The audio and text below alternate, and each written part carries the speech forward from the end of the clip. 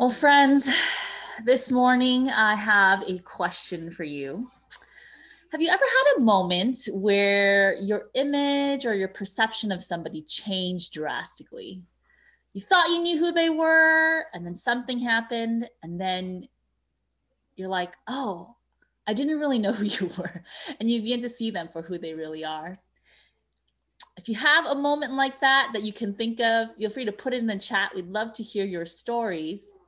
But I was thinking about this question, and I was thinking about various moments that I've experienced with people in my life. And I actually thought about a moment that I experienced about 5 years ago. Some of you might know, and some of you might not know, that before I entered into pastoral ministry, that I worked for an organization called Prison Fellowship. And so I was working inside prisons. I was helping to bring different programs to men and women inside prisons. And one program in particular was called TUMI, the Urban Ministry Institute. And it was basically a seminary type program inside the prison walls. And so I had two different prisons locally that I was running these programs at. One, it was San Quentin State Prison, and then another one was California State Prison in Solano. And the Solano State Prison class, I had been sort of joined in a little bit late. The program had started before I was there, and I was going weekly. And, already in itself, the idea of these men, inside prison, going to sort of seminary, urban seminary, writing exegetical papers, preaching sermons, doing memory verses, having quizzes and final exams was probably already like a bit of an odd thing to think about, something you might not imagine men in prison to be doing. But I remember in particular one moment where I just really got a glimpse of the weight of this all. And the men had been telling me that they were planning this big outreach event on the yard. They're going to have this sort of gospel variety showcase. And so they invited me to come. And actually, this was one of the few times that Michael actually got to go. He came with me as a guest to see this event that they were planning, this outreach event. And, I didn't really know what to expect. An outreach event inside the prison, it's kind of like, okay, what's that going to be like? And they were so excited. They had planned the whole thing. They've been telling me about all the amazing things that they were going to do and all the different events that they had done before. And so I show up, and Michael comes with me, and I just remember sitting there being blown away, because first off, there was just like incredible talent. There was gospel singers, there was a choir, there was dancers, there was spoken word artists and rappers, and then some men gave testimonies, and then one man actually gave his sermon. And it was just this amazing, beautiful picture of the gifts, tremendous ministry, tremendous sort of power of these men and the power of their testimonies. And I remember just sitting there for the kind of having seen these men week in and week out in a classroom setting, but then really getting to see them do ministry and really realizing at that moment, like, wow, these are not just criminals. They're not men who are just in prison. These are true, powerful ministers of the gospel. And I remember in that moment really having my eyes open and shifted to see them in a new light. And I don't know about you, but these moments are really important and significant moments in our lives when we have these sort of moments of our eyes being opened, our vision being changed, to see people, to see reality as it really is. And this is the story that we're looking at in the Transfiguration narrative. We've been in the lectionary, and we've been in the Gospel of Mark. And today, the narrative of Transfiguration comes from the Gospel of Mark, chapter 9. And we see this picture of the disciples, particularly Peter, James, and John, having a moment of maybe starting to see Jesus in a new light, seeing him in a new way, having him be transfigured before them, and experiencing Jesus for who he truly is. And so this story is interesting because this transfiguration narrative actually happens on Mount Tabor. And this is a map of Israel in the time of Jesus. And Mount Tabor is in the region of Galilee. And some of you might know that Jesus kind of grew up in Nazareth of Galilee. And this is actually important, I think, that it didn't really happen in Jerusalem, in the city, the center of power. It happened on the outskirts, happened on the margins, happened in this sort of liminal place. Nazareth of Galilee was this area that had sort of been conquered multiple times by various communities. They were sort of a poor peasant community. And so Jesus coming from Galilee already in itself meant that, people probably saw him as sort of this kind of poor peasant guy. They didn't see him as someone super powerful or influential in any sort of way. And so, and even this transfiguration happening on Mount Tabor in that area was a reinforcement of the fact that Jesus came from Galilee, that Jesus came from the margins. And Jesus takes Peter, James, and John with him, and they go up to the mountaintop. If you think about the mountaintop, it's sort of this liminal place in between heaven and in between earth, right? It's a place away from distractions, away from sort of the realities of empire and earthly sort of earthly realities. And they're on this mountaintop, sort of in the clouds, in this place between heaven and earth when this transfiguration happens. And we know that in the transformation of Jesus in this situation, that his clothes become extremely bright white, amazingly white, brighter than if they had been bleached. And for Jewish readers, they would know that this kind of signals Moses, right? Moses also had this mountaintop experience where he went up to Sinai and came back and his face was shining so bright that it was blinding. And so Jesus sort of glowing in white was this throwback to Moses, and this amazingly bright light is sort of blinding and terrifying the disciples. And then we know that Moses and Elijah appear, which is significant because Moses is a representative of the law, right? Moses is the one who received the law from God after the Exodus on Mount Sinai. And Elijah represents the prophets, kind of one of the key prophets of Israel. And so in the scene, you have Moses, who represents the law, Elijah, who represents the prophets, and Jesus, who is the fulfillment of the law and the prophets. And we see that, Jesus, Moses, and Elijah are there, and the disciples, Peter, James, and John, they are terrified by this. They're amazed and they're terrified, right? They're looking at what's happening. And at first it says, so they see what's happening, and Peter, in typical Peter fashion, and sort of like his brash, reactive, doesn't really think about what he's doing. He says, "Rabbi, it's good that we're here. Let's make 3 shrines, one for you, one for Moses, and one for Elijah." And I know there's like a lot of interpretations of what that means. What is he thinking? What is he saying? There's a way that he wants to capture what's happening. He wants to commemorate what's happening. The shrine, that word is actually Sukkot, which is the same word for tabernacle or even booth. The people of Israel in the festival of booths kind of celebrated and commemorated the Exodus. And these booths or shrines or tabernacles were a symbol of commemoration. And there's a way that Peter wants to kind of capture this moment, commemorate it, and stay there, stay in that moment. and in a way, I think he also doesn't really understand what's happening, right? And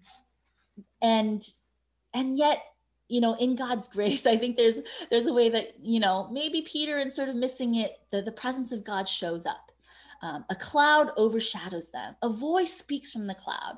"This is my son, whom I dearly love. Listen to him." Listen to him. And then all of a sudden it's just gone, and only Jesus remains. And if we think about this picture of transfiguration, I think there's a lot of things we could talk about. But one of the things that really stands out to me is that you have this moment in Mark 9 that actually is sort of a parallel of Mark 1, where Jesus is baptized. Jesus' baptism, there's a lot of similar things where the clouds are overshadowing, the voice speaks from the heavens, and that voice assures Jesus that Jesus is the beloved Son in whom the Father is well pleased. There's this declaration for Jesus as he's about to go into the wilderness and be tempted, that he is the beloved. And again, in this moment, there's this revelation, the cloud that comes from the heavens, the voice that speaks out and says, "You are my son, whom I dearly love." Or, "This is my son, whom I dearly love. Listen to him." And in this moment, the revelation is not for Jesus. Jesus knows that he is the beloved. In this moment, the revelation is for the disciples to know who Jesus is, to see clearly who Jesus is. Jesus is not just their friend, not just their teacher, not just this prophet in their midst, not just their rabbi. The disciples have seen him do miracles. They know he has power and authority, but they might not know to the full extent who he is. And in this moment, the voice from the heaven declares, he truly is the Son of God, fully human, fully divine. And his divinity is not in sort of just his power and authority. His divinity is in his belovedness. And it's because Jesus is loved that we are called to listen to him. It's because Jesus is loved that we know that he is divine. It's in being loved that Jesus' divinity is revealed to us. And I've been really struck by this. I've been thinking about this because I've read this transfiguration story before, and somehow this time around, it really stood out to me that Jesus is not just the one who loves us. You know, we often think of Jesus, oh, Jesus loves me, Jesus loves us, right? But Jesus is not just the one who loves us. Jesus is first the one who is loved, who is beloved. And I think in our world, in all that's going on in our society, this is a really important truth. To know that Jesus is the one who is loved. Jesus is the loved one, right? And we've heard about and seen sort of the influence of hate in our society in this past week. Some of us have been watching the impeachment trials, and we've seen these videos coming out of what really happened on January 6th. And all you can really see when you see these videos is just the hate, the anger, the violence, the brutality, right? This desire for domination, all this hateful energy that came out on January 6th. And we know for many of us that in this last week, there's also been a lot of attention on these incidents of hate that have been happening against the Asian American community. We know this is not new, that this is a historically rooted reality, that anti-Asian hatred, xenophobia, racism is not new, that the sort of yellow peril sort of narrative is not new. And yet in this week, I think with things that have been going on, there's been a heightened attention to it. And let me just say, I think that in some ways that, you know, these incidents of violence against Asian elders, you know, maybe you're wondering, like, is this explicitly like a racist thing? Is it just that the Asian elders are vulnerable, that it's Lunar New Year, that they're often going to the bank or carrying on lots of money? And I think, you know, I think there's both and, right? Like, we know that there's, you know, some reality of these incidents happening, and maybe it's not directly racially motivated. And then there are incidents that are, right? That there's been over 3,000 incidents of hate that have been just documented by, just the documented ones by Asian Americans since the COVID-19 pandemic hit. And we know that there have been incidents, just like even in San Francisco on February 4th, where a Thai elder, Vishar Ratanapakdi, was killed and kind of knocked to the ground and killed by that incident. And we've seen how this string of violence has led to kind of this multiplication of hate and violence, right? I think there's been some acts of sort of solidarity and calling for support and calling for love, but there's also been ways that this has led and fueled divisions and hatred and multiplied anger and frustration, particularly in the Asian American and the Black community, because some of the perpetrators of these incidents were Black folks. And I was walking around my neighborhood this past week, thinking about all that was going on, with my heart heavy and just feeling the weight of all this hate and all the violence. And I was, you know, wrestling with this passage of Transfiguration, really asking God, like, what does it take for somebody to knock an 84-year-old man to the ground to the point that it would kill him? What would it take for someone to, you know, slash the face of a 61-year-old Filipino man, for him to need 100 stitches and just leave him bleeding? What kind of person would assault a 64-year-old Vietnamese grandma in broad daylight? What does it take for someone to do these kinds of hateful things? And I was just thinking about, like, who does this? What pushes someone to this point? And I really felt like I heard God say, the kind of person who does these things, the kind of person who's lacking love, someone who does not know that they are dearly loved ones. And I was reminded of this quote from Pope Benedict that said, the greatest poverty in the world is the lack of love. The greatest poverty in the world is the lack of love. And so I think it's extremely profound in this moment, on this day, on Valentine's Day and Transfiguration Sunday. The fact that Transfiguration Sunday fell on Valentine's Day for me really struck me. That one of the most sacred, heaven breaking into earth moments of revelation around Jesus's identity is that he is loved, that Jesus is dearly loved, that he is the loved one.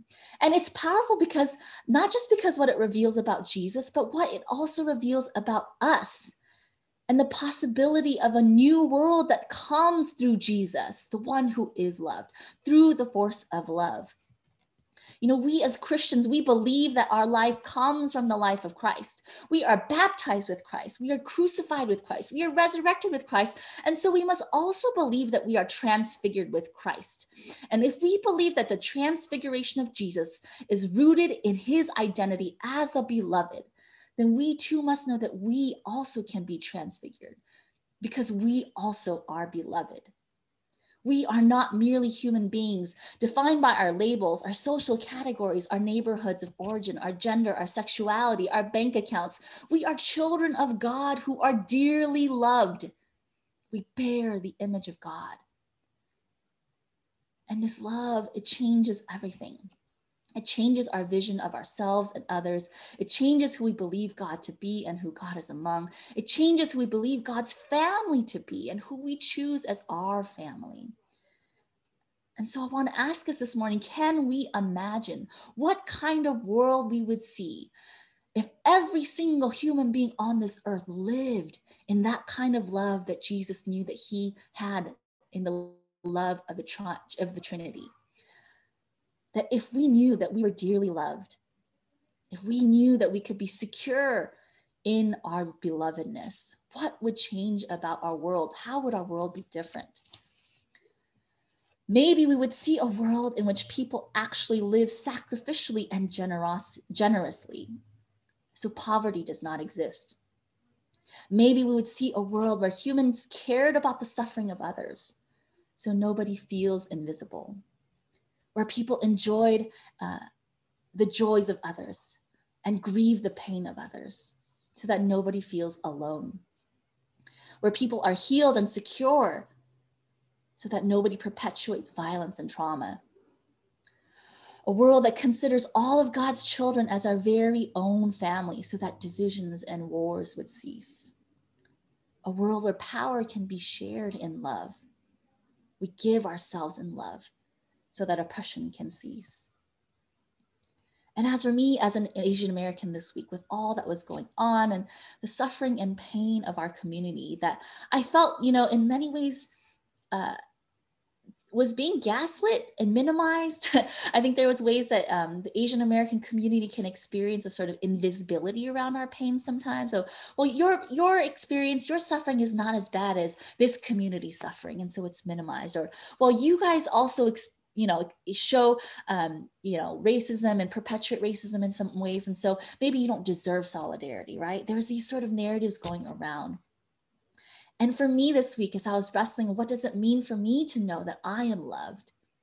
I was thinking about the same word that was given to the disciples that, because Jesus is loved, the voice from the heavens says, listen to him.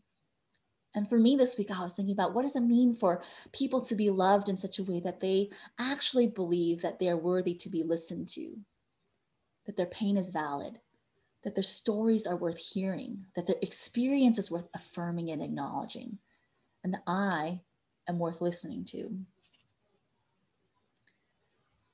Friends, through love, I believe our vision of the world and of one another has a power to be transfigured. And oh, how I long for that love. I hope we are longing for that love, the love that can change everything. For I believe that in the same way that it was love that sort of transformed the vision of Jesus for these disciples, of Jesus as sort of this poor, brown-skinned Palestinian Jew from Nazareth of Galilee, to know that he is divine, beloved Son of God, worth listening to, that we would see that same transfiguration in our society, that it would be the force of love that transforms our vision of Asian elders from being weak and easy targets, perpetual foreigners, a virus, a plague, and that we begin to see that they are dearly loved children of God, worthy of life, worthy of honor and protection and care.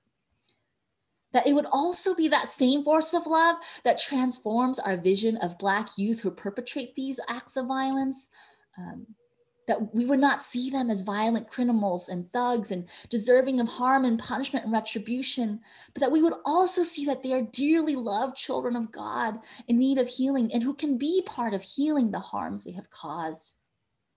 That it would be the force of love that transforms our vision of those struggling with mental health issues, that we would not see them as undeserving of a relationship or beyond help, but we would see them too as dearly loved children of God who have a place in our world. It would be the force of love that transforms our vision of transgender siblings who are seen as unclean and confused and outcasts into being dearly loved children of God, fully affirmed and included in God's family. That we would see the force of love that goes to the margins, touches the untouchable, loves the unlovable, listens to those who've been silenced, and calls them dearly loved children of God. 2 Corinthians 3:18 says, as we behold Christ as the one who is loved, we too are transfigured into the image of Christ as one who is loved. And it's in that place of love that we find the pathway to resurrected life and collective liberation. Amen. Friends, we, in this last sort of bit, I just wanted to share a quote. We are in Black History Month. And as we think about this sort of transfiguring force of love, the ways that we can live in the reality of being the loved ones, dearly loved ones of God. I want to read this quote from Bell Hooks from her essay, Love as the Practice of Freedom. I believe this provides a vision for us of what love can really do. And she says, without an ethic of love shaping the direction of our political vision and our radical aspirations, we are often seduced in one way or the other into continued allegiance to systems of domination. Many of us are motivated to move against domination solely when we feel our self-interest directly threatened. Often then, the longing is not for a collective transformation of society, but an end to politics of dominations, but rather simply for an end to what we feel is hurting us. This is why we desperately need an ethic of love to intervene in our self-centered longing for change. The moment we choose to love, we begin to move against domination. The moment we choose to love, we begin to move towards freedom, to act in ways that liberate ourselves and others. And that action is a testimony of love as a practice of freedom. Love is the practice of freedom.